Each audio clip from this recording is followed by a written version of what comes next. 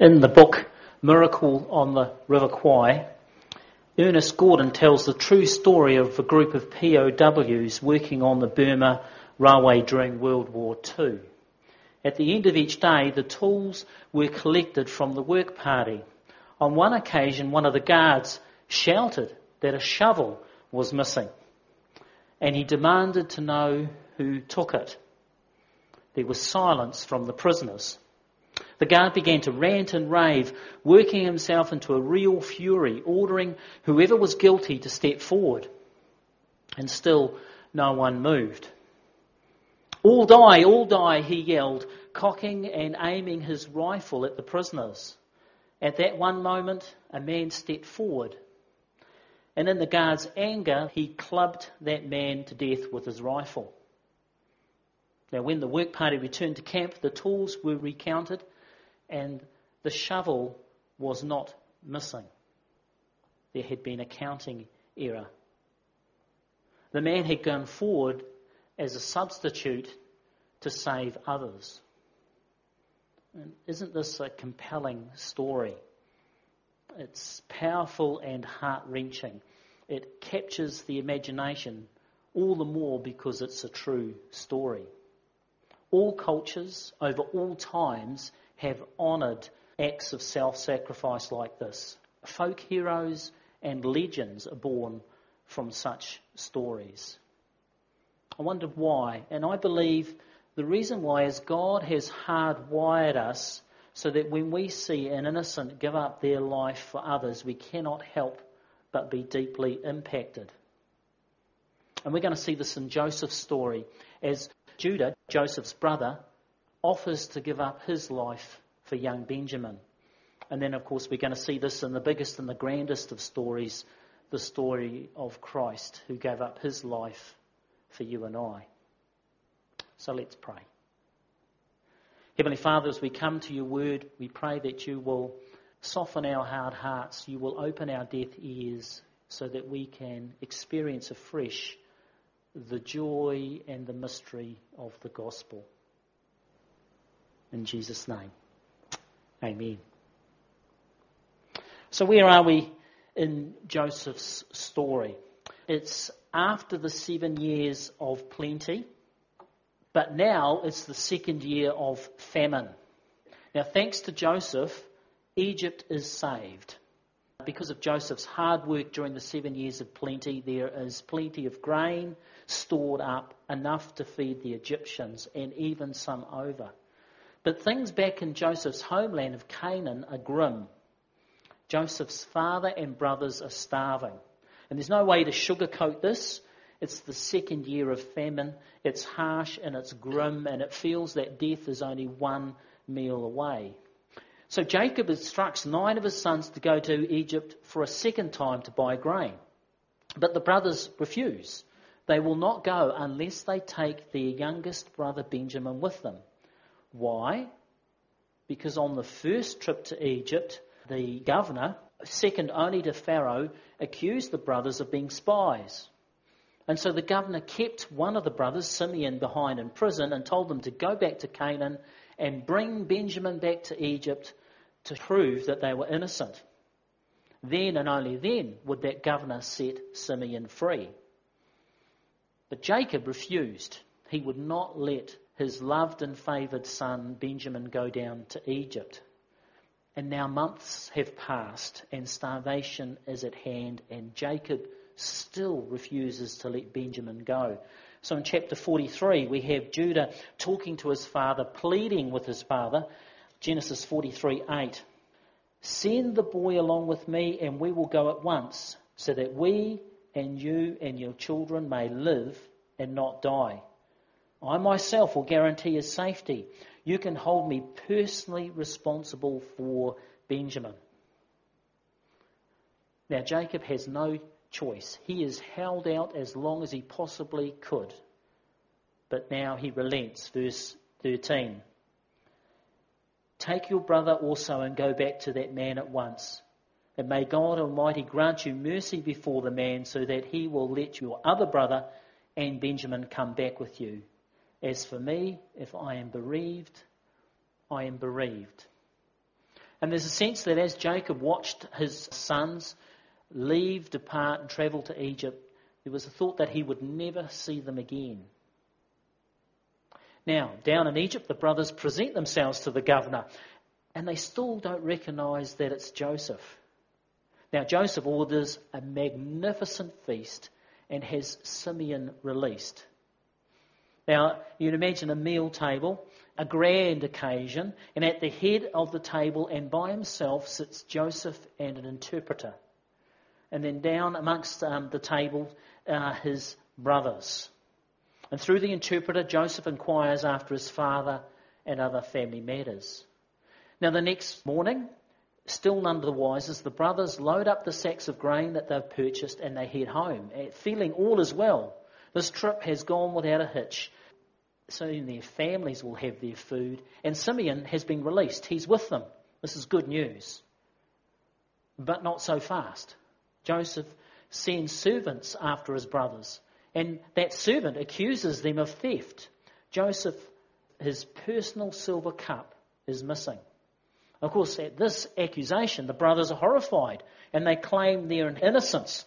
In chapter 44, verse 9, the brothers say, if any of your servants is found to have it, he will die, and the rest of us will become my Lord's slaves. Verse 10, very well then, he said, let it be as you say.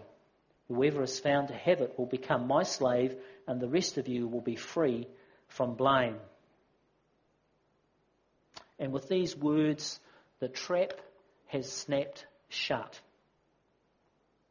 For that silver cup was planted by Joseph, and Joseph made sure it was planted in Benjamin's sack. So it's discovered, and Benjamin is seized and taken prisoner. And what are the brothers to do? Will they stay or will they go? They're caught between a rock and a hard place. Will they carry on and go back to Canaan with all the grain? Will they save their families? Will they tell their father, well, there was nothing we can do? The Egyptians were too strong for us. Will they do that? Or will they return and plead for their brother? And this is exactly what Joseph is waiting for. You see, Joseph didn't reveal himself at first because he wants to know whether his brothers have changed. 22 years earlier, when he was the loved and favoured son, they betrayed him. They sold him into slavery into Egypt. Now 22 years later, and Benjamin has taken that role. He is the loved and favoured son. He is the only son of Rebekah and the apple of his father's eye. And Joseph is saying, you betrayed me 22 years ago. Will you betray Benjamin? How will the brothers respond? Verse 13 of chapter 44, at this they tore their clothes, and then they all loaded their donkeys and returned to the city. Joseph was still in the house when Judah and the brothers came in, and they threw themselves to the ground before him. Joseph said to them, what is this you have done? Didn't you know that a man like me could find these things out by divination? And finally Joseph's plan comes together. The brothers are facing their greatest test and they don't even know it. Will they pass? Well, again, Judah takes the lead and pleads for Benjamin's release. Verse 18. Please, Lord, let your servant speak a word to my Lord. Do not be angry with your servant, though you are equal to Pharaoh himself. My Lord asked his servants, do you have a father or brother? And we answered, we have an aged father, and there is a young son born to him in his old age. His brother is dead, and he is the only one of his mother's sons left, and his father loves him. A couple of things to note here. Notice the amount of times that Judah calls his brother Lord. And earlier we're told that they fell on their knees. So their brothers are on their knees before Joseph, and Judah said, Lord, Lord, Lord. And we go back to that dream. Remember those two dreams that Joseph had when he was just 17. And in those dreams, the 12 brothers bowed down and called him Lord. And this is the fulfillment of those two dreams. Judah pleads for his brother. And then he finishes in verse 30. So now if the boy is not with us when I go back to your servant my father, and if my father whose life is closely bound up with the boy's life sees that the boy isn't there, he will die. Your servants will bring the grey head of your father down to the grave in sorrow. Your servant has guaranteed the boy's safety to my father. I said, if I do not bring him back to you, I will bear the blame before you, my father, all my life. Now then, please let your servant remain here as my Lord's slave in place of the boy, and let the boy return with his brothers. You see what Judah is doing there? Judah is saying, I will substitute myself for Benjamin. So the case is that Benjamin has been caught with the cup, and because of that he will spend the rest of his life in prison, or a slave, or both. And Judah is saying, no, I will take his place. And do we see the motivation? What's the motivation? It's all about his father. Judah's thinking of his father and thinking, if I go back and say that Benjamin is in jail, it will bring my father to the grave. And so that's Judah's motivation. First of all, he doesn't want to break his father's heart. Second of all, there's a genuine love for Benjamin, but primary, it's because of Judah's love for his father. Verse 34, how can I go back to my father if the boy is not with me? No, do not let me see the misery that would come upon my father. And with these words and with this offer to substitute himself in the place of Benjamin, Judah and the brothers pass Joseph's test. Joseph has pushed and given them every opportunity to repeat the sin of their past or to see whether they've changed. And to Joseph's joy and delight, the brothers have changed. Over 22 years, God has done a deep work in their lives, and they are not the same men that sold them to those merchants all those years ago. We caught glimpses of this last week when we saw the brothers' godly sorrow growing and they became more convicted. And this growing conviction reaches a climax here where Judah offers to substitute his life for Benjamin. And at this, Joseph is undone. All the years of built-up anger and frustration and hurt in that moment for Joseph dissolve. And he is given the gift of forgiveness. Joseph is given the gift of being able to forgive his brothers in Genesis 45. And then Joseph could no longer control himself before all his attendants, and he cried out, "Make everyone leave my presence." So there was no one with Joseph when he made himself known to his brothers. And he wept so loudly the Egyptians heard him, and the Pharaoh's household heard about it. In verse 3 of 45, Joseph said to his brothers, "I am Joseph." Finally. But the brothers are terrified.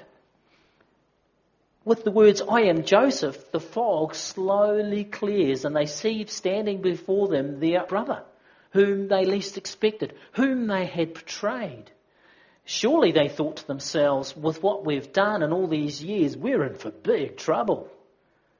But no, God's done a wonderful work that is so deep and extensive in Joseph that his forgiveness is complete.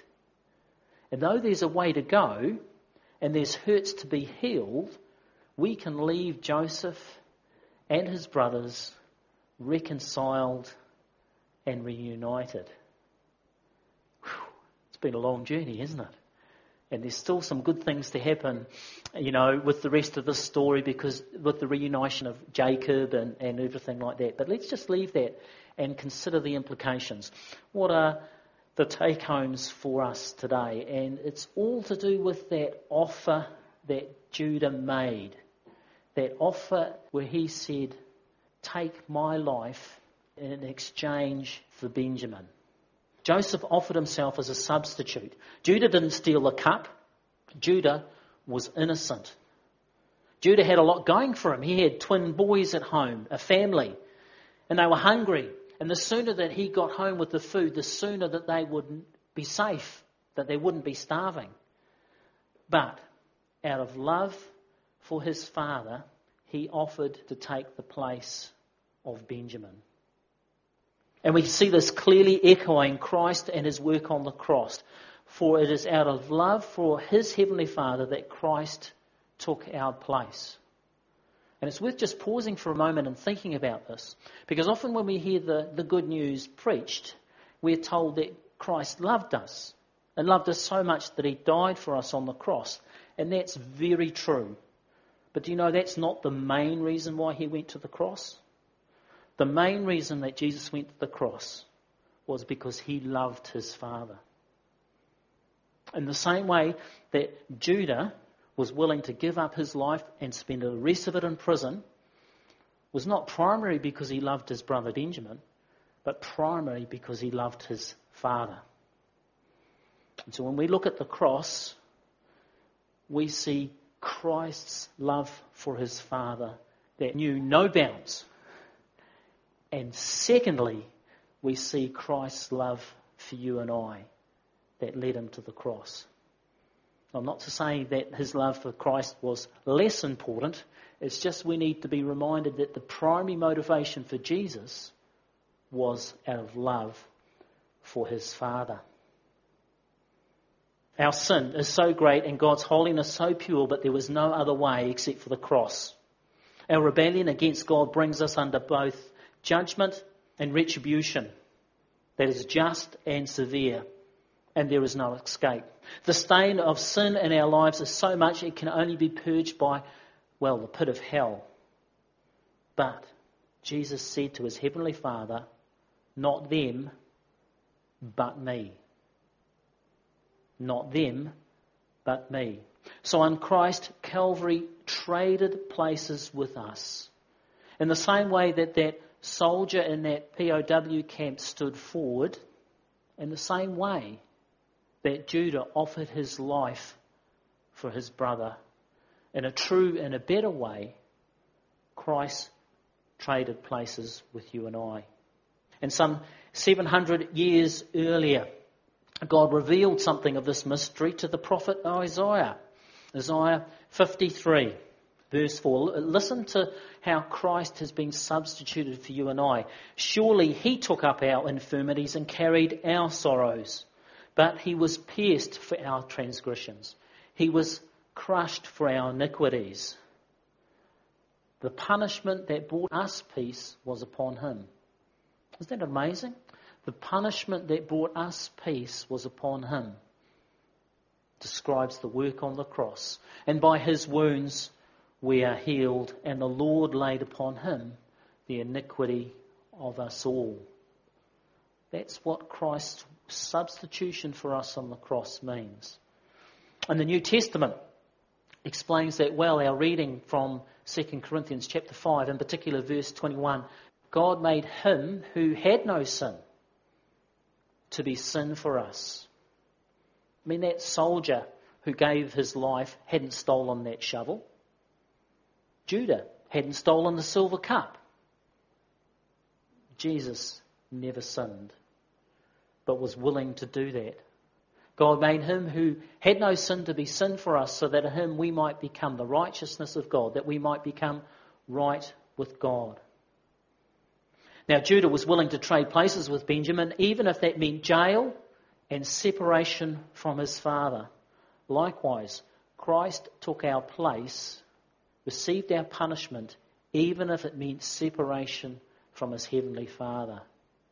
And often we focus on the physical pain of Christ. You know, the whipping and the beating and the mocking beforehand, and then the torture of being hung, nailed to a cross. And that's very severe. But you know what hurt most?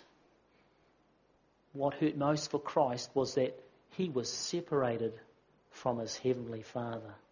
My God, why have you forsaken me? Christ cried out from the cross. Because that was the price he was willing to pay. And as he breathed his last, and as there was darkness on the land, there was great silence as the Son of Man died. In our place, as a substitute, Christ gave everything. But of course the story does not stop there. For on the third day, with the rising of the dawn, the tomb was shattered, and Christ was raised from the dead. And with that first resurrection comes our freedom, our release, our new birth. And still to this day, our Saviour extends eternal life to all those who repent and believe. And so this is at the core of the Christian faith. Jesus came to rescue you and I from prison, not from an Egyptian prison, not from a cell, but from sin and death. And the only way that that could be done was that if he took our place, if he was substituted for us. And so, like Joseph, we are undone. I mean, Joseph just cried and cried and cried. And often when we first understand what Christ did for us, it breaks our heart. And there are tears. Not all the time. You don't have to have tears, but you can understand why Joseph was undone as Judah offered his life for Benjamin.